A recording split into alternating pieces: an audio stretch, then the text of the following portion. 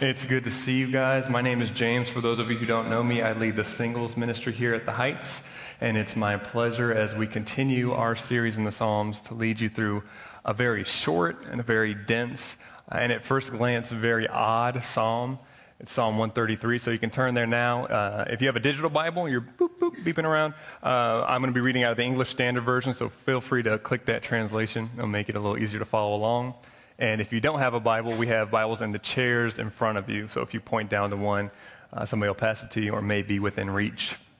And what we're going to look at this morning is what makes God's people such a great place to be. And if you're visiting, you probably think that's a little self-serving. You're sitting there thinking, oh man, these Christians, they think they're so awesome. I'm just going to sit around and talk about how great they are for the next 35 minutes. Maybe you've had run-ins with people who would consider themselves God's people. Maybe you've seen or heard them do some stupid things. But what you have to understand is, so have we.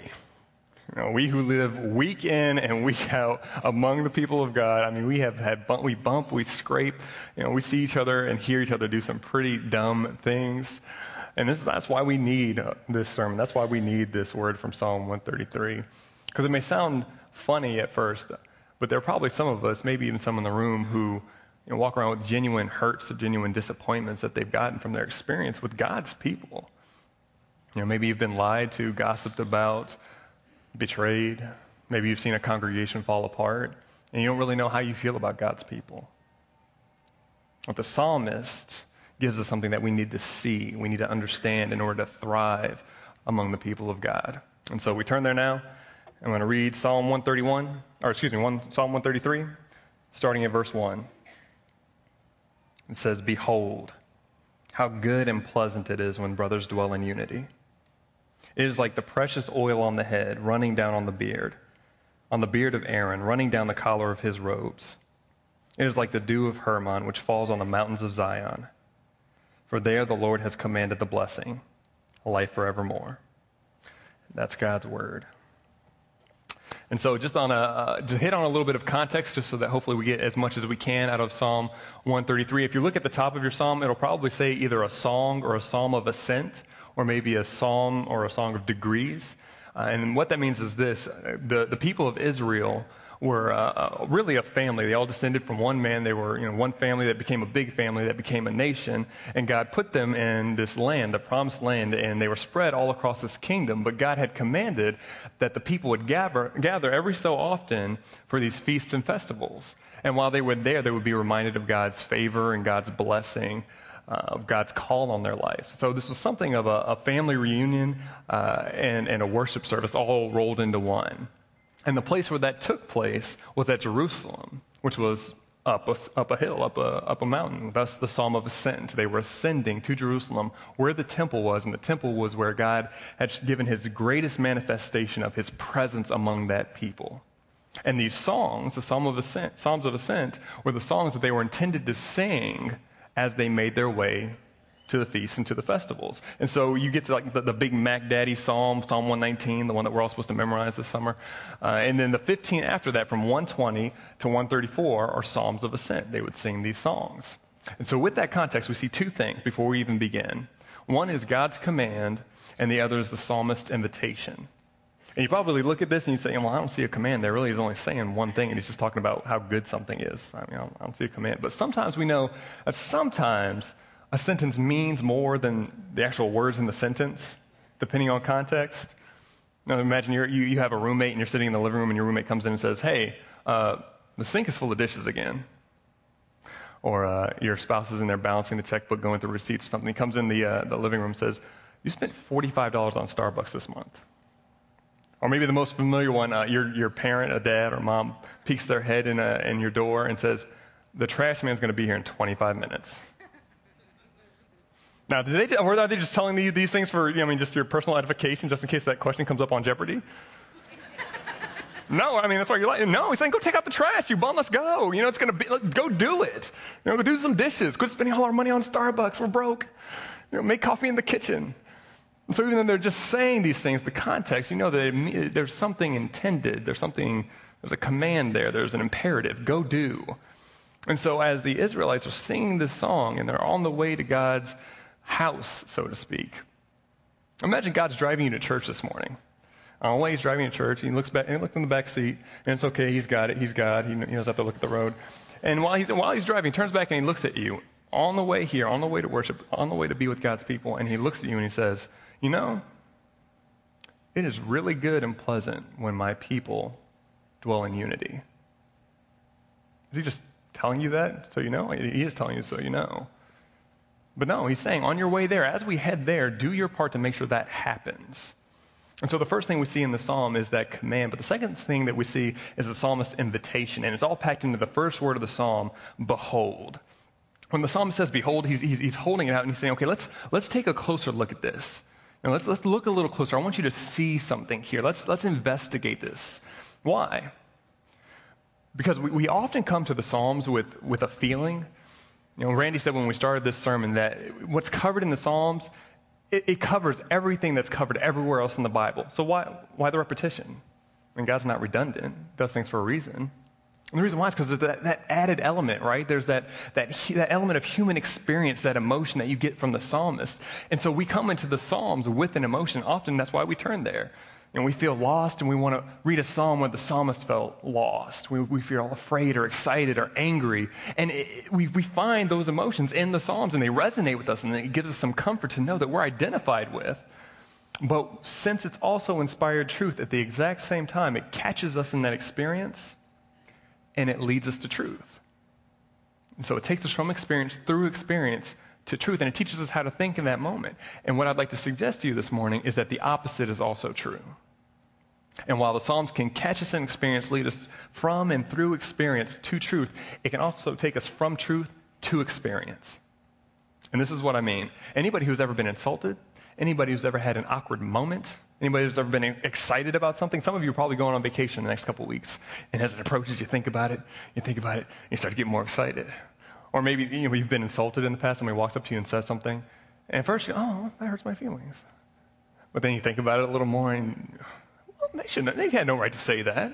And the more you think about it, we call it stewing on it, and I wish they'd say it again. So, what's happening, the more you think about it, the more that experience wells up. It's because one of the most common experiences in human existence is that your thinking, what you think about, the way you think, amplifies or even leads you to experience. And what the Psalms do is because they're so expressive, they give us the chance to see if we have been thinking long enough and deep enough about the truths of the Bible by allowing us to see, do I feel the same way about it the psalmist does? Like, oh yeah, I think it's good and pleasant when people dwell in unity. That's great. But do you feel that way about it? Do you feel where he's coming from right now?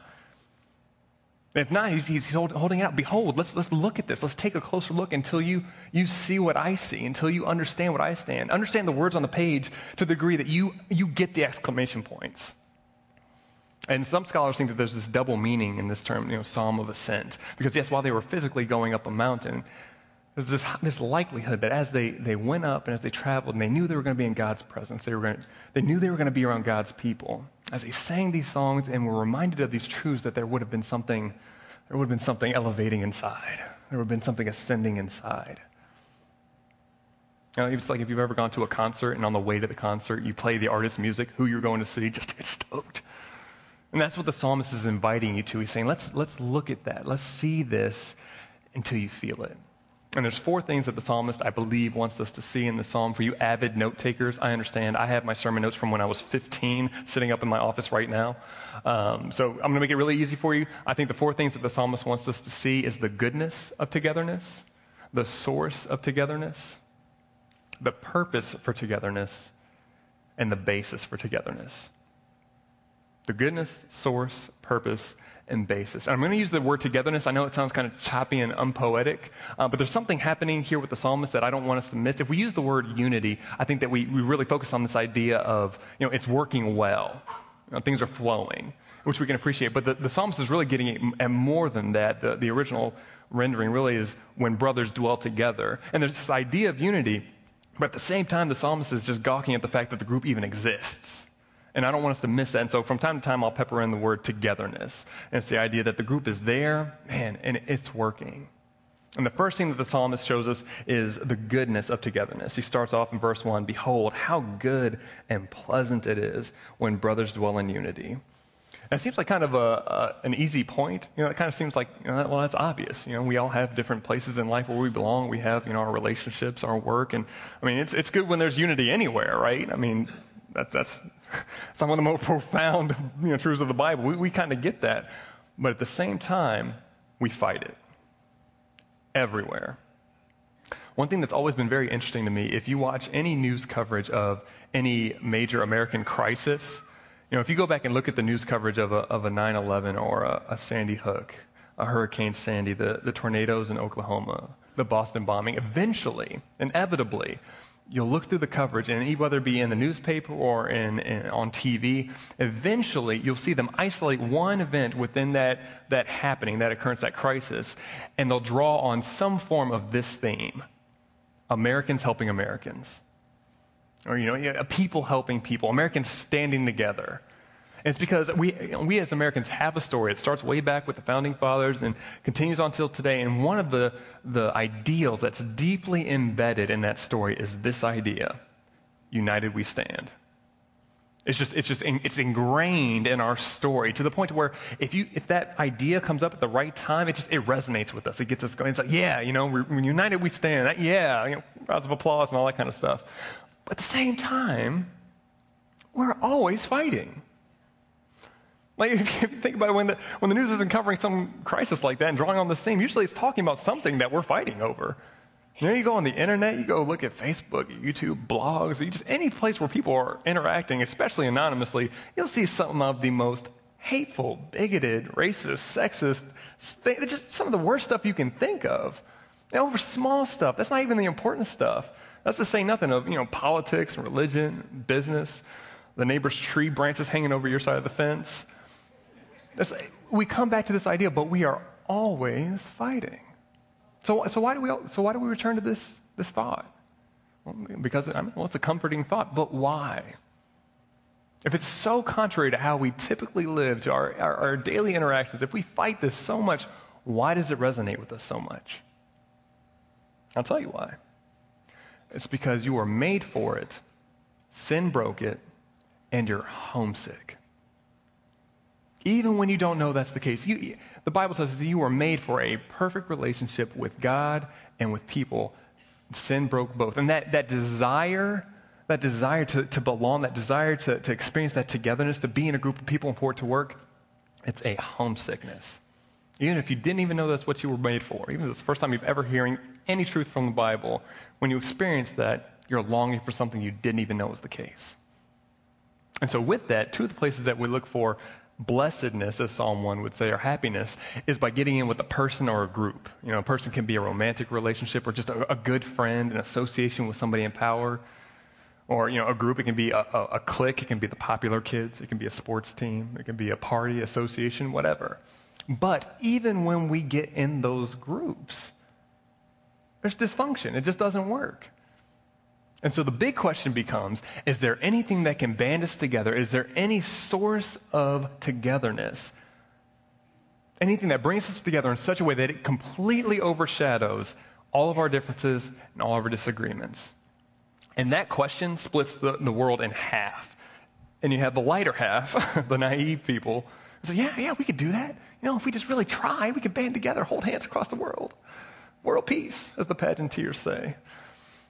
And then probably most of us fall on the other side of that line. We're a little more cynical and saying, no. People are people. Such a world could never exist. But the psalmist says, but see what kind of good it is when God's people dwell together in unity. And the first thing that he points to is that because the source of their unity is God. And he continues on in verse 2. This is the part where we get to Aaron's oily beard. And this is probably not an expression that we use too often. I don't know, some of you probably are from some more rural areas. How good was it? Not as good as Aaron's oily beard, I guess.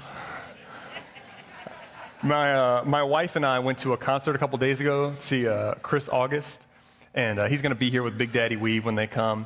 And, so we went to the concert, and we were hanging out with her family, her parents. And I was standing over with her dad, my father-in-law, and his brother.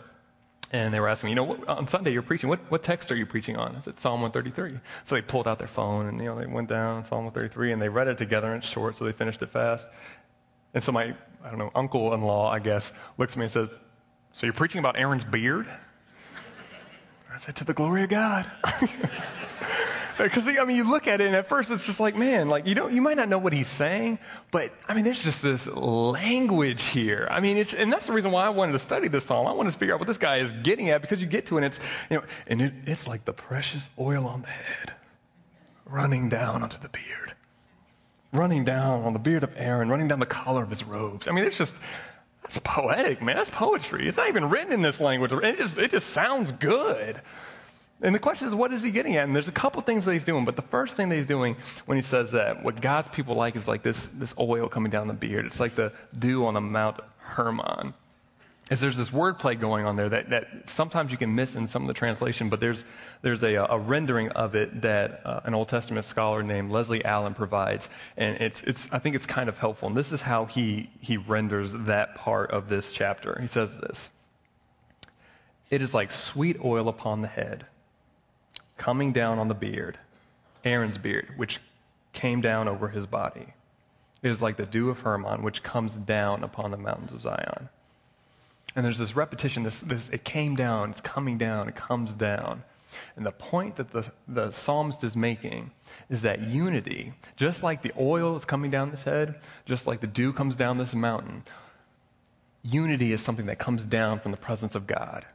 It's like it's flowing down from the mountains of Zion. It's a gift bestowed rather than contrived, as Derek Kidner puts it. The point that he's making is the thing that bands us all together as God's people is God himself. He's the glue that holds it all together. And we've experienced this in different places. Most of us have usually probably been a part of some kind of group where there's one or two people, maybe a person or persons that holds that group together. When that group gets together, they kind of are the common tie. And when that person or persons isn't around, the group doesn't get together so much. There was this time where I can remember my wife and I, when we were just dating, were over at my parents' house, and we were all hanging out, and my sister was there, and she had some of her friends, and my sister's younger than me. She was in high school. And so she had a little group of her friends there, and we were all hanging out. We're having a good time. We're just relaxing, getting to know each other and all that kind of stuff. And then most of those friends, my sister and her friends, go upstairs, leaving one kid on the couch. And so we're all just chatting with him, getting to know him. He seemed like a pretty cool guy. He actually had a pretty interesting story about his life. And so we're talking to him.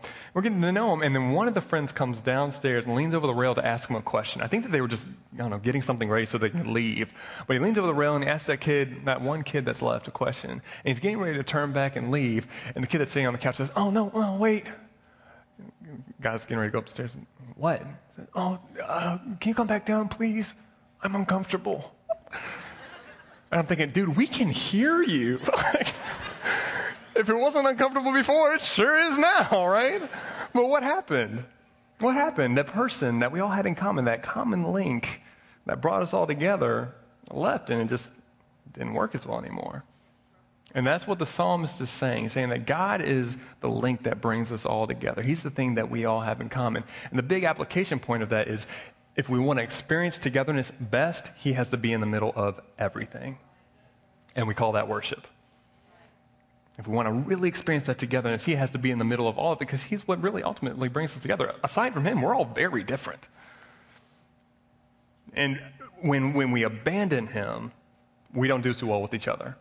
Some of you know firsthand. The rest of you can read 1st and 2nd Kings. It shows you over and over again when God's people abandon him, they do really poorly with each other.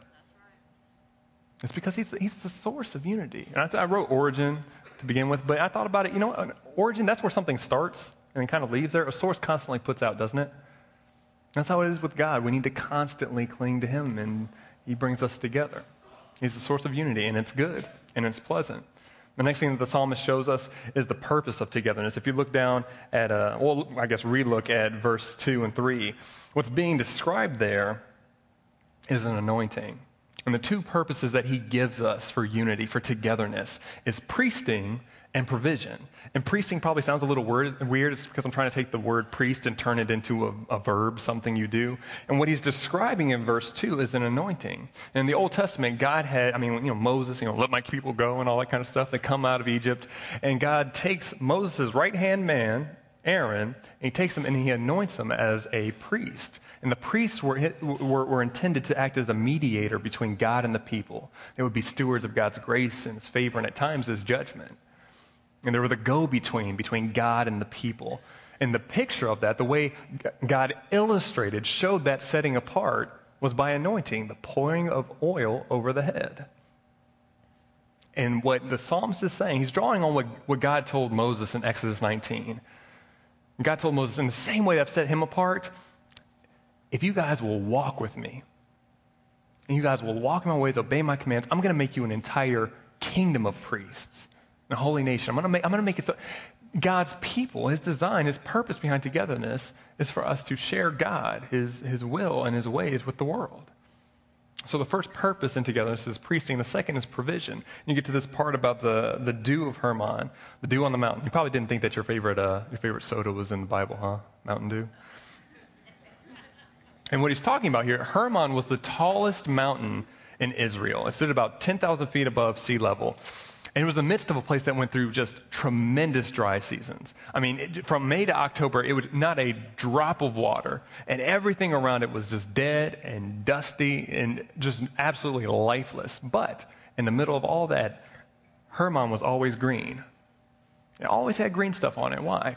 Because of its altitude and because it had snow that accumulated on the top. It was known for this dew that would run down, and it sustained everything on the mountain. It provided for everything on the mountain. In the same way, the psalmist is telling us, man, togetherness, when we dwell together in unity, that's a means of God's provision in your life. And that's how God meets needs. He meets physical needs, social needs, emotional needs, spiritual needs, intellectual needs. I once had a huge God question. There was a time in college where I was just wrestling with this idea, this thought about God's character. And it was just costing me a great deal of just turmoil. And so I'm going to God. I'm reading his word and I'm flipping through and I'm thinking, okay, God, answer this question. What's the deal with this? I need an answer here. I'm praying. I'm like, God, just beam the answer to my brain. Help me out. Let me deal with this. And so I wrestled with this for just, months and months and months. And then all of a sudden, one day, it was very simply, very suddenly, very unexpectedly just destroyed. The question was answered, the problem was solved, and it was solved by one of just the most ordinary friends I have. Not a Bible scholar, not brilliant. Well, I love him. He's smart. But he wasn't any kind of Bible. It wasn't a pastor. It was just this regular guy. And this is this is the nugget of wisdom. This is the theology that he gave me that solved this big question I had. It was, Jesus was God and he was perfect. Profound, right? That's like Bible 101. But I didn't see the connection between that answer and this new question that I had. And he brought that little simple bit of truth to bear on this new question. But what happened there? Now, I've been praying for God to answer this question. What happened? God ministered to me, but at the same time, he showed me a means of doing so that I had grossly overlooked, his people. It's because one of the purposes that he has in togetherness is not just priesting, but provision. And the big application there, the big implication there is you can't be floating around God's people for that to happen. Floating around Hermon, you're not going to get that much water. You need to plunge yourself into God's people, be connected, be known, and know people. Have people who know your business. I know a lot of people, this is a big church, a lot of people in this room. How many people in this room, in this church, know your business? Are you deeply connected to in a way that God can reach out, priest, and provide? Because it's good, it's pleasant, it's one of his purposes. And the last thing that the psalmist shows us is the basis of togetherness. If you look at the last line in the psalm, it says, it's like the dew of Hermon which falls on the mountains of Zion. Zion, this is the word that expressed God's presence up there on the mountain at the temple. It's like the dew of Hermon which falls on the mountains of Zion. For there the Lord has commanded the blessing, life forevermore. And we get the reason for God providing this togetherness, for God creating a people for such great purposes. It's just because. His blessing, our happiness. That's just what he's like. For there he has commanded the blessing, life forevermore. And it's unlike any other group that you're a part of, because up until this point, you might have said, well, yeah, I experienced togetherness in other groups. I have this family, I have this group, I have this work, this job. I have this group of people that I experience this with. But in just about any other group that you're a part of, just about any other group you're a part of, you're accepted into the group on the basis of what you bring to the table. It's absolutely true of your job. It's true of most of your hobbies. If you're on a sports team and you have just, a band of brothers or, a sports team of girls, something of sisters, and you just have great camaraderie on that team. What happens if you sustain an injury? What happens if, I don't know, you get replaced on that team? Somebody comes on that team who's better than you at your role. You get accepted into the popular kids. And what happens when you can't afford the sneakers anymore? God creates a place where you are accepted, loved, and nurtured just because. That's what he's like. And one other note here, something easy to pass over in this last line. It says, for there the Lord has commanded his blessing, commanded the blessing. He tells us that the means of God bestowing his blessings is the commands. I'm always so confused about people who come to church, visit church, maybe hear a lesson from the Bible, and are so scandalized by the things that they are. You talk about money, you talk about the commands, you have these people, the Bible, all these rules. We do the same thing all the time. All the time. Anytime we come together, we always lay down rules so that we can get the junk out of the way and we can enjoy each other and what brought the group together. It's the summertime. Some of you have probably been visiting the pool this summer, and when you go to the pool, what's it say? Don't run. Don't run. Don't dive in the shallow end. Why is somebody trying to rain on your parade? No, it's because if somebody does either one of those things, eventually somebody's going to pop, crack their little peanut, and you're not going to be having fun anymore. It's going to put a damper on your good time. And we talked about two of the places where we look for happiness is in relationships. Aren't there rules for relationships? For groups? Aren't there things you don't do in relationships? For the sake of the good, the enjoyment of the relationship? Why would a relationship with God and association with his people be any different? God commands so that he can bless. And we do the same thing all the time. And for the psalmist and for the Israelites at this time, one of the big pieces of that blessing is that they would enjoy life and the good land that God had delivered them into. That generation after generation, there would be this perpetual blessing governed by this David-like king. It's actually described at length in the previous psalm. We don't have time to look at it real quick, but you go home and look at Psalm 132, and it describes the expectation and the hope of that blessing. But what the Bible also tells us, that blessing wasn't just for Israel. We actually see in the prophets. I'll read a little from Isaiah 2. Isaiah 2, starting in verse 2. This is how Isaiah expects this to happen. It says, it shall come to pass in the latter days that the mountain of the house of the Lord shall be established as the highest of mountains. He's not talking about altitude. And shall be lifted up above the hills, and the nations shall flow into it. And many peoples shall come and say, come, let us go to the mountain of the Lord, to the house of the God of Jacob, that he may teach us his ways, that we may walk in his paths. For out of Zion shall go the law, and the word of the Lord from Jerusalem. He shall judge between nations, and shall decide disputes for many peoples. And they shall beat their swords into plowshares, and their spears into pruning hooks. Nation shall not lift up sword against nation, and neither shall they learn war anymore. And it's the prophet's expectation that this blessing that God has bestowed is going to overflow. And it's going to create a togetherness that encompasses every tribe and every nation. And this is where the naive people cheer and the cynical people sneer.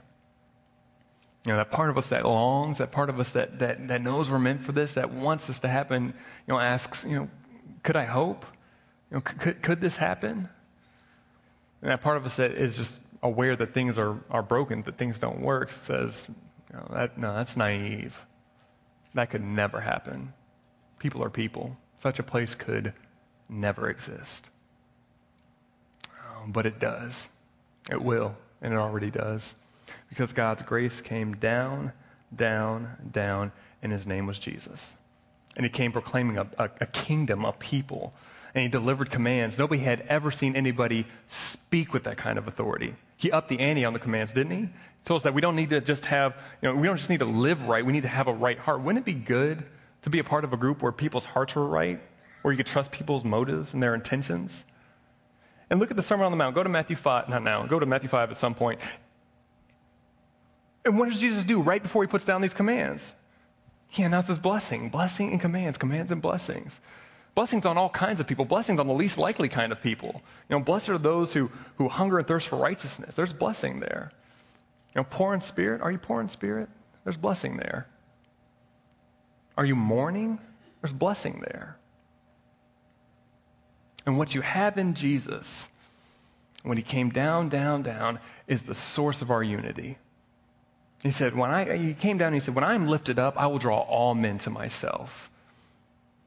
He creates a new people, a family that are banded together by faith in him. And he tells Peter, on the basis of who I am, I'm going to build a group, I'm going to build a church that has the kind of togetherness that hell can't even break apart. And he fulfills the purpose in our togetherness. He's the great high priest. He's the true Aaron. He's the Christos, the anointed one.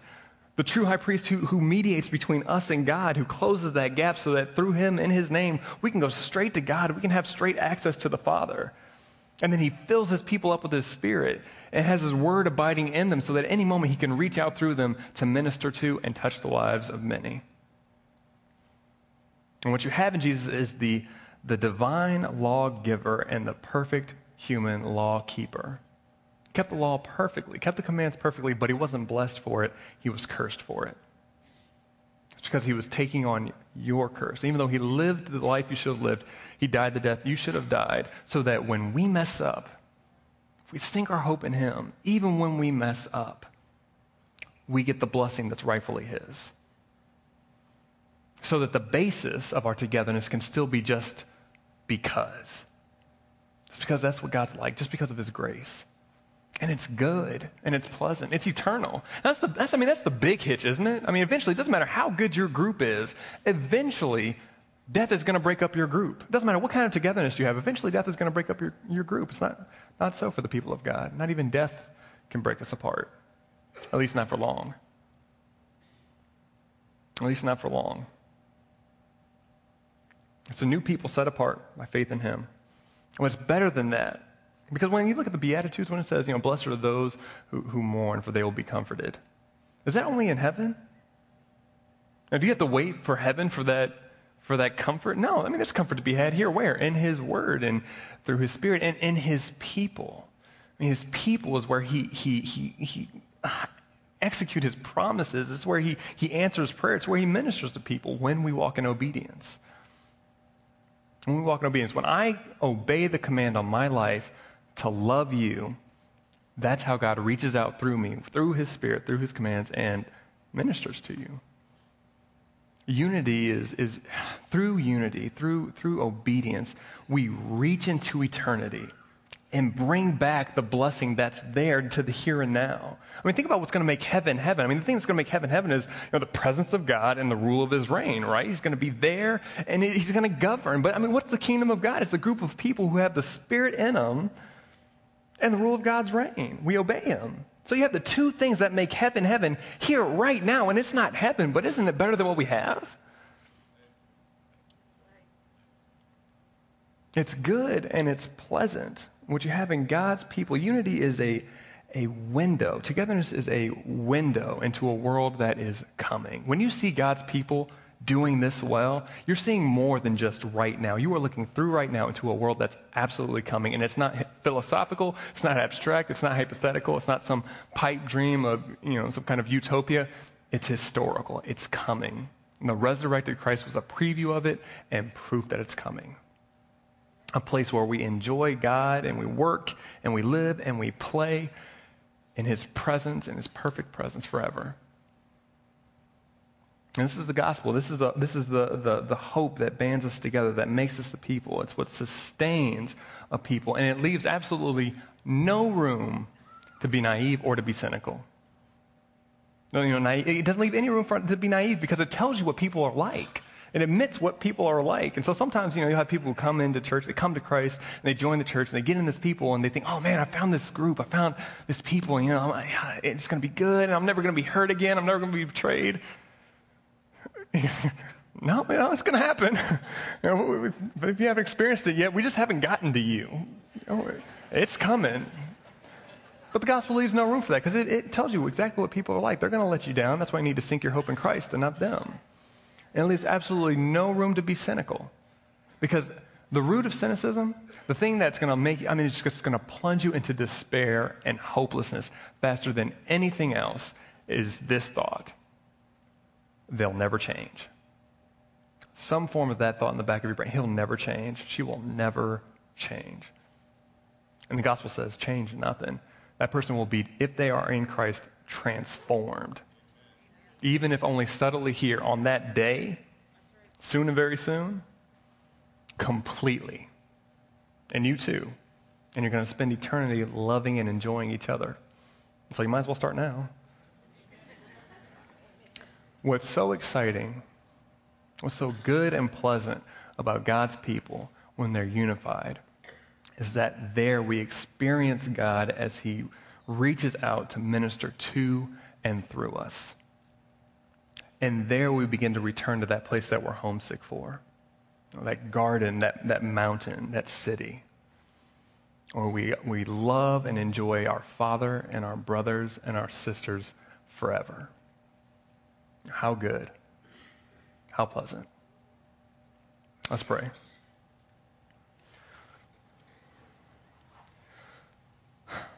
Father, we thank you for these things. They are too good for us to even really understand.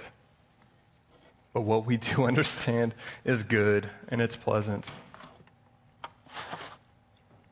We thank you for your patience with us and that even though you've provided this place for togetherness where we can experience you, where you reach out and touch our lives and use us to touch other people's lives, to preach and to provide, even though you've created this group, this people for such great purposes, that we don't always do what we need to do to advance that togetherness. Sometimes we get in the way of that with our disobedience, our unforgiveness. And Father, we thank you for your patience with us.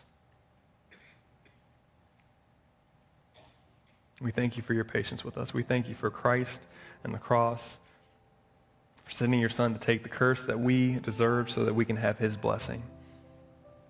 I pray that hope, the hope that is there in Christ, the hope that's there in eternity with you, will absolutely be the driving force behind how we engage with people, how we interact with people. I pray that you would fill us up with your Spirit and give us the ability to do that.